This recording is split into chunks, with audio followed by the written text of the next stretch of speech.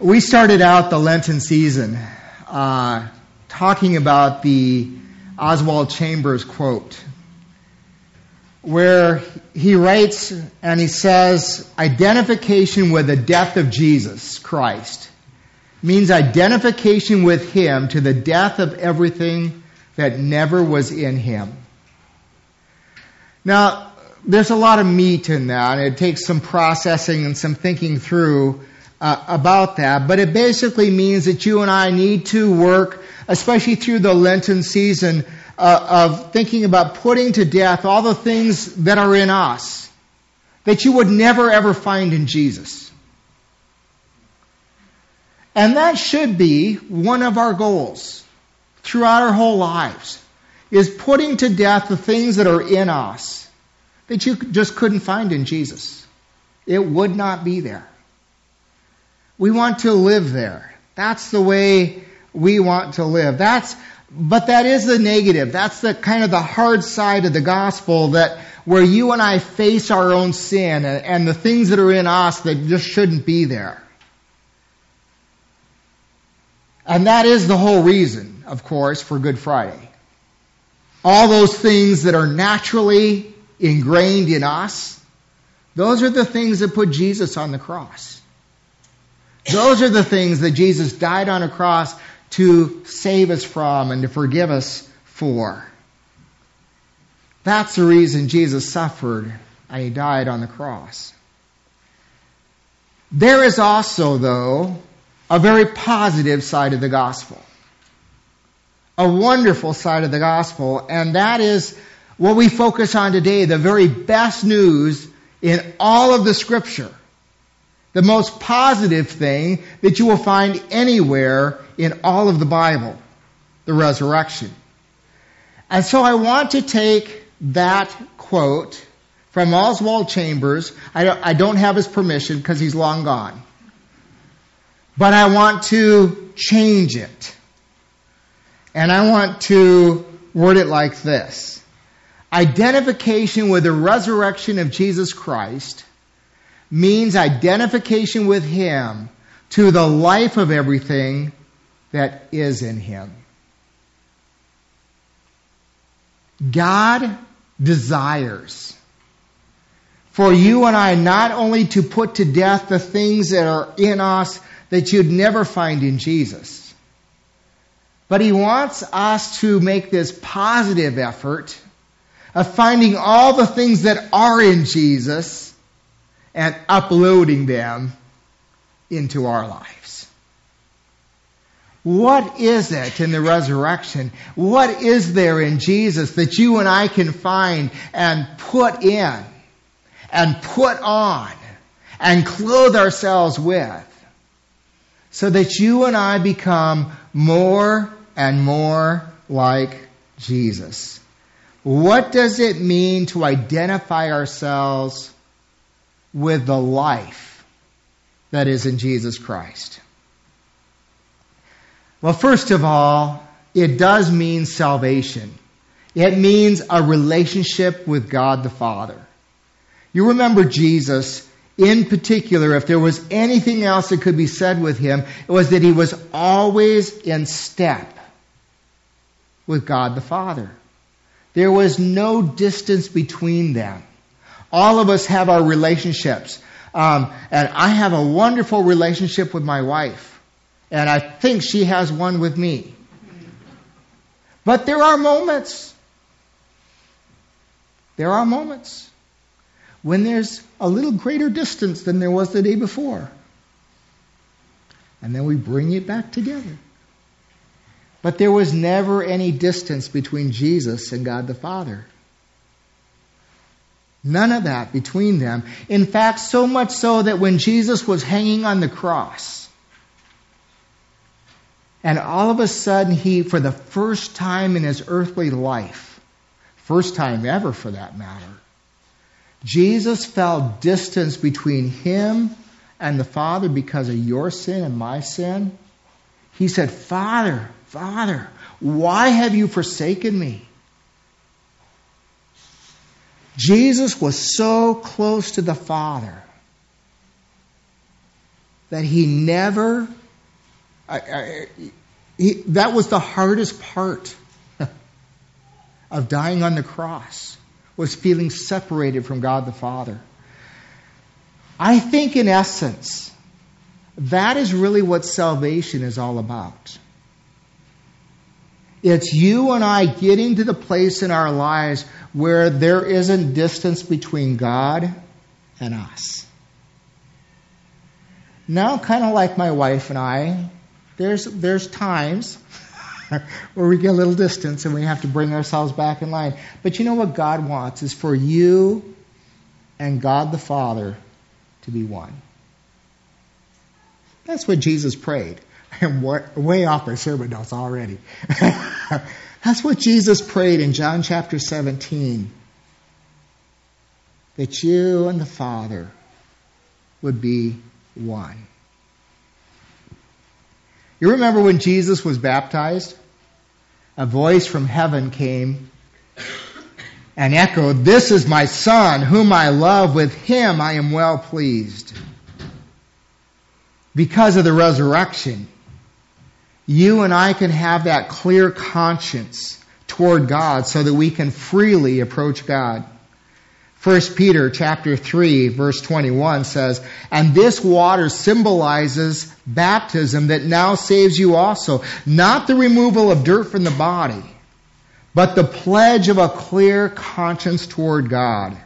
It saves you how? By the resurrection of the Lord Jesus Christ. Wow. You and I are saved by the resurrection. 1 Peter chapter 1 verse 3, in that wonderful introduction, Peter writes, "Praise be to the God and Father of our Lord Jesus Christ. In his great mercy he has given us new birth into a living hope through the resurrection of Jesus Christ from the dead." Now I want you to just stop and think about who wrote those. Peter. Peter was that disciple who made lots of errors in judgment over the course of following Jesus. But the whopper of them all was when he denied knowing Christ 3 different times as Jesus was suffering and being led to the cross. And then the rooster crows 3 times. And Jesus dies. And Peter, all he knows is that he's denied knowing him. The resurrection changed everything for Peter. Not because Peter thought it had changed, but because Jesus knew it had changed. Peter thought he was blacklisted. Peter thought he might as well go back to fishing his former life because he thought it was all over. Jesus could be resurrected, but what would Jesus have to do with him? But Peter, instead, Jesus gave him a job. And Jesus invited him to prove his love through obedience to Jesus in feeding his sheep and feeding his lambs. And this is a living hope for Peter, the resurrection. Peter wasn't just hoping, grasping at straws that somehow there might be a place for him with Jesus after the resurrection. No, there was a new birth through a living hope that was guaranteed in Jesus. You don't find Peter ever uncertain or unclear ever again about where he stood with the Lord. You remember, of course, the stories of church tradition of how Peter ended his life. And when it came time for them to martyr him, take his life, he said, "I'm unworthy to die in the same way that Jesus died. You will crucify me upside down." And sure enough, that is what they did. They crucified Peter upside down because he didn't want to die the same way his Savior had died. The resurrection is the foundation, is the assurance for our salvation, that you and I have a relationship with God where you and I can have a clear conscience. where we can be in a relationship with God and we don't have to feel guilty and we don't have to feel shame and remorse and all of that. But we can have a relationship with God where God says to us, this is my son, this is my daughter. And with her, with him, I am well pleased. The greatest news of the resurrection is that a God who is perfectly holy, so holy that none of us can even imagine it, can look at Adrian Timmons and say, with him, I am well pleased. And can look at you. With you, I am well pleased. A holy God wants to be able to say that to you. And the only reason he can do that is not because of anything we've ever done, but because of the resurrection.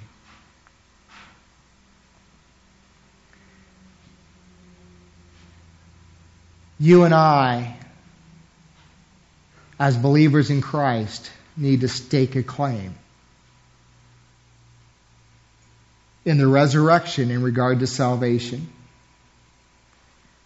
There is a second thing that the resurrection also provides for us that we need to stake a claim in, and that is in spiritual power. There is a power for life change and life transformation that God has for each one of us. And I am convinced that I have accessed about 2% of it. And I've got the rest of my life to access the other 98% of it. I don't want to stop. With a spiritual power that is there for you and for me as a result of the resurrection. The same power, the Scriptures talk, that raised Jesus from the dead is at work in me and in you.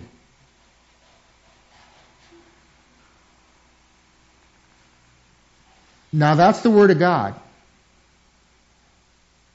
And some of you are looking at me like, okay, so what do we do with that? That's a good question.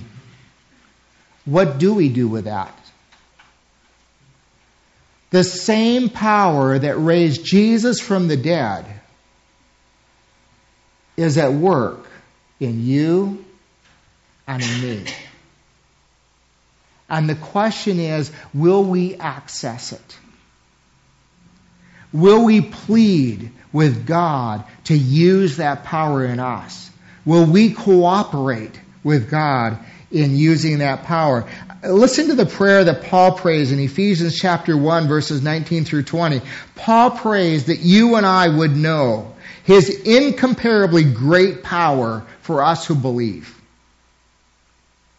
That power is the same as the mighty strength He exerted when He raised Christ from the dead and seated Him at His right hand in the heavenly realms.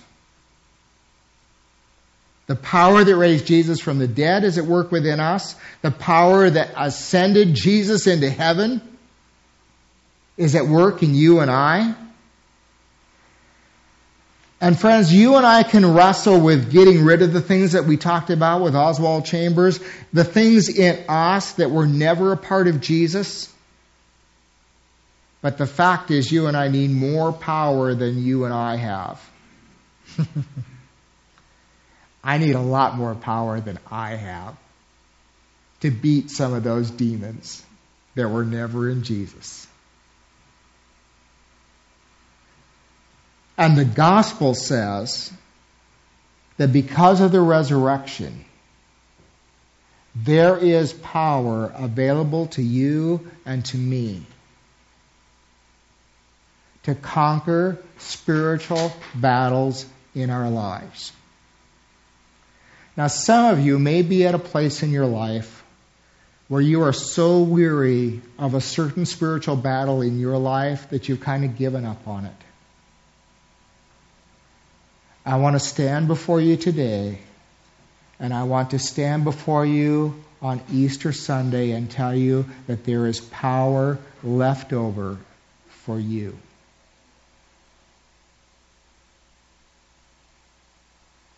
God still has power left over for you.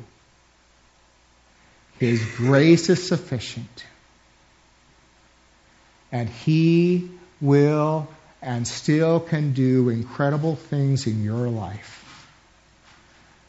Because the same power that raised Jesus from the dead is available for you. Ask for it. Work with it.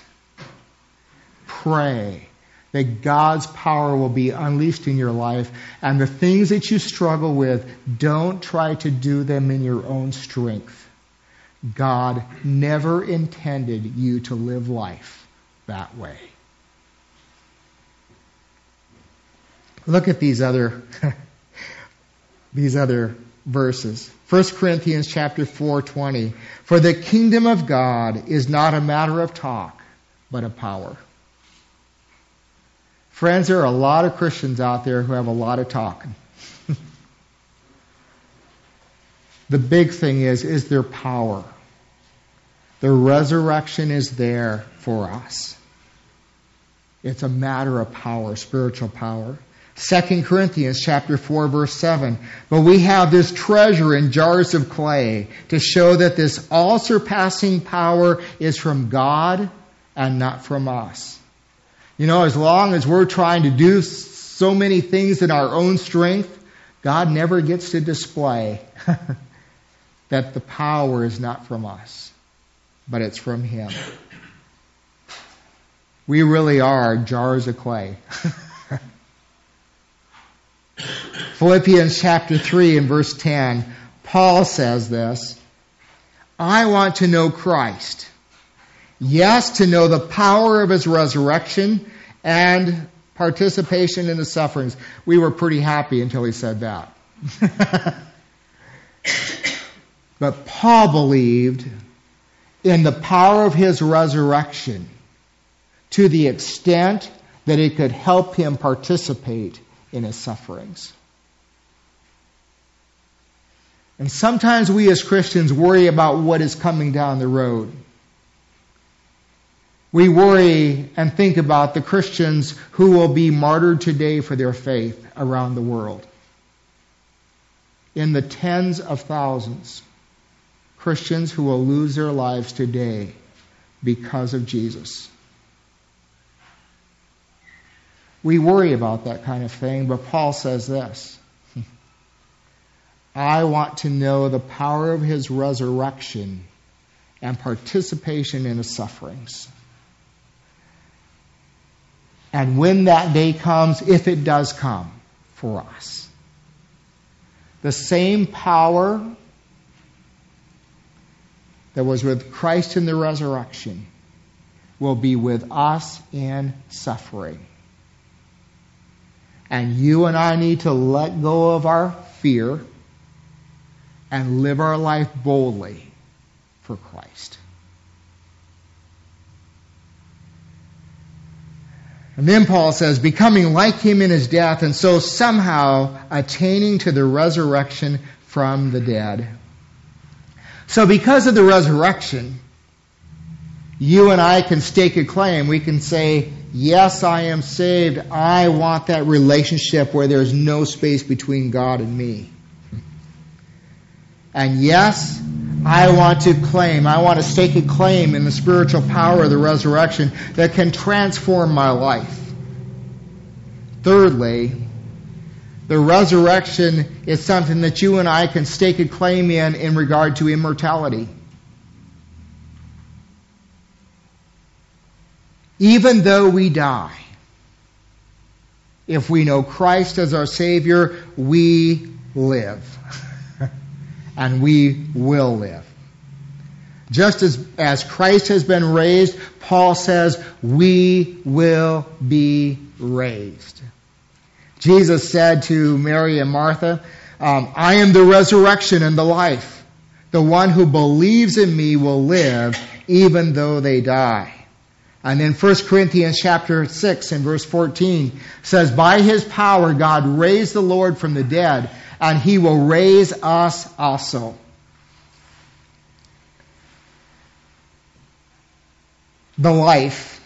This life gets shorter the longer I live. I'm amazed that 53 years has gone by. That's shocking to me.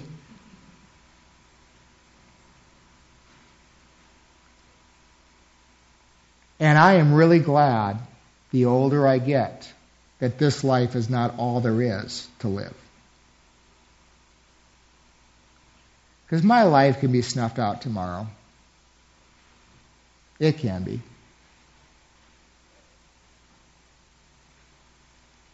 And it won't matter all that much in the scheme of things. Because I'm going to continue living. And I have that guarantee. And I'm glad this life is not all there is. I'm glad this life is simply the porch to a great mansion that God has prepared for me. We all have loved ones who have gone on, who have passed on. Easter Sunday is a day to celebrate those who knew Jesus and that they have gone on to be with the Lord and they are living today. If we know Christ, the power of his resurrection will resurrect us also to eternal life in Christ Jesus. So because of the resurrection, you and I can stake a claim in our salvation. We can stake a claim in spiritual power for transformation. And you and I can stake a claim in immortality. But the last thing that I want to share with you today, that as I began praying about Easter Sunday, and due to a number of things, Easter Sunday is always the one side. I don't get nervous much about preaching ever anymore. I probably should get more nervous about it. But Easter Sunday is one of those Sundays that I do get nervous about, and I have a hard time preparing and pulling my thoughts together. And so I really began thinking about Easter couple weeks ago and praying about it, and Lord, what do you want me to share? And the one thing that I kept hearing was not something that I had necessarily connected with Easter, but it's really obvious.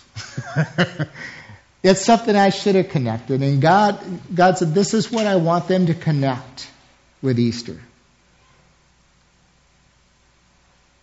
And that is that the whole reason for Easter is because God deeply loves every single one of you.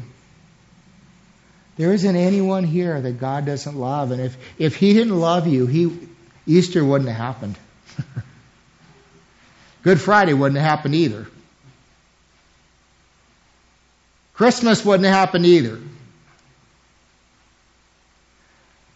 But if God didn't love you, Easter would have never happened. And we might as well not be Christians, because Paul says, what's the sense of worshiping somebody in a tomb?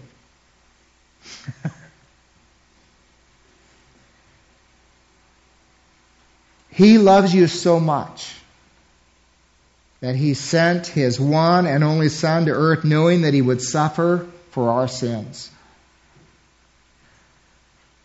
It's one thing for you to send someone to do that.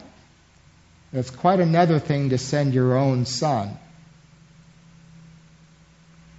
to lay down their lives for people who are your enemies. And that's what Paul says we were. We were enemies of God. When God so loved us that he sent Jesus to the cross to die for our sins. And then after Jesus was sentenced, not only to death, but the Apostles' Creed said he descended into hell for 3 days. Where you and I belong when we die. There hasn't ever been a person that's ever been born who didn't deserve hell.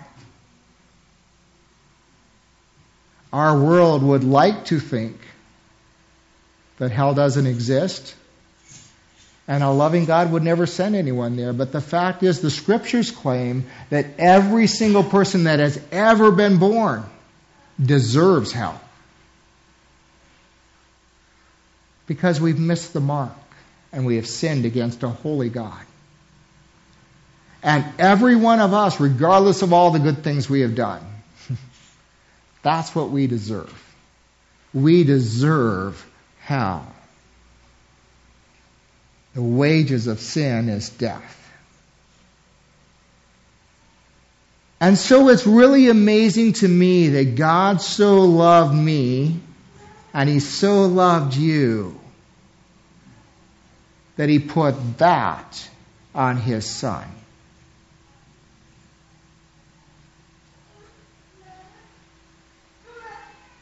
There was some new thinking this week for me.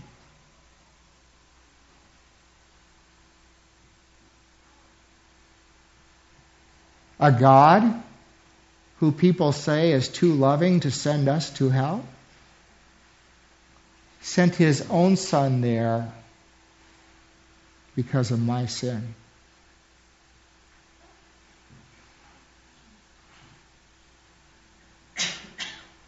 Wow. And that's because God loves me. And that's because God loves you. And I quite frankly don't understand that. I can preach it, but I don't understand it. God loves you so much that he sent his own Son where you and I deserve to end up. But that's not the end of the story, because we're at Easter. And on Easter Sunday, God raised Jesus from the dead to new life. And that tells us, Scripture tells us, that same power that raised Jesus from the dead will raise us from the dead. And if we believe in Jesus, you and I, when we die, we have nothing to worry about because Jesus has prepared a place for us. And this life is just the porch to get into the mansion that God has prepared for us in heaven. Listen to these verses. They remind us again that the whole reason for Easter is God's love. This one, of course, you know. You can quote it with me. For God so loved the world that he gave his one and only Son, that whoever believes in him shall not perish but have eternal life. John 15:13. Now I want to remind you that it's not only God the Father that loves you this much, but it's Jesus. Greater love has no one than this, to lay down one's life for one's friends. And Jesus chose the cross for you and for me. And in Romans 5:8, but God demonstrates his own love for us in this, that while we were still sinners, Christ died for us. So there is a God who is deeply in love with you. And he's willing to lay down his life the life of his Son, to have a relationship with you. He doesn't love us just to keep us from going to hell. He loves us to give us eternal life, to give us salvation, to give us power, to give us immortality. But you have to stake a claim. McKenzie County was established March 8th, 1883. And that same year, the first log cabin was built. It was a hunting cabin down at the mouth of the Cherry Creek. Then under the Homestead Act, the pioneers, mostly Norwegians, in fact North Dakota has more Norwegians than any other state in the Union. Mostly Norwegians came and they staked their claims on 160 acres of soil. But just because they staked the claim, that didn't mean that the land was theirs yet. To get the title for that land, they had to live there for at least 6 months each year for up to 5 years, 5 consecutive years, and they had to break sod and at least farm 5 acres of that 160 acres of land. And then they got the title to the land that was theirs. Well, this morning I want to talk to you about staking a claim in the resurrection of Jesus for your salvation, for your spiritual power, for your immortality, and for your conviction that God deeply loves you. Don't ever forget. It doesn't matter what you're struggling with. You need to know how deeply God loves you and the extent to which He will go to help you in that struggle. But to get the spiritual title, that's going to take some tenacity, some stick-to-itiveness, some working of the soil, and all of that. But you don't want to be like a few of the pioneers who came out and missed out because they never put their stake in the ground.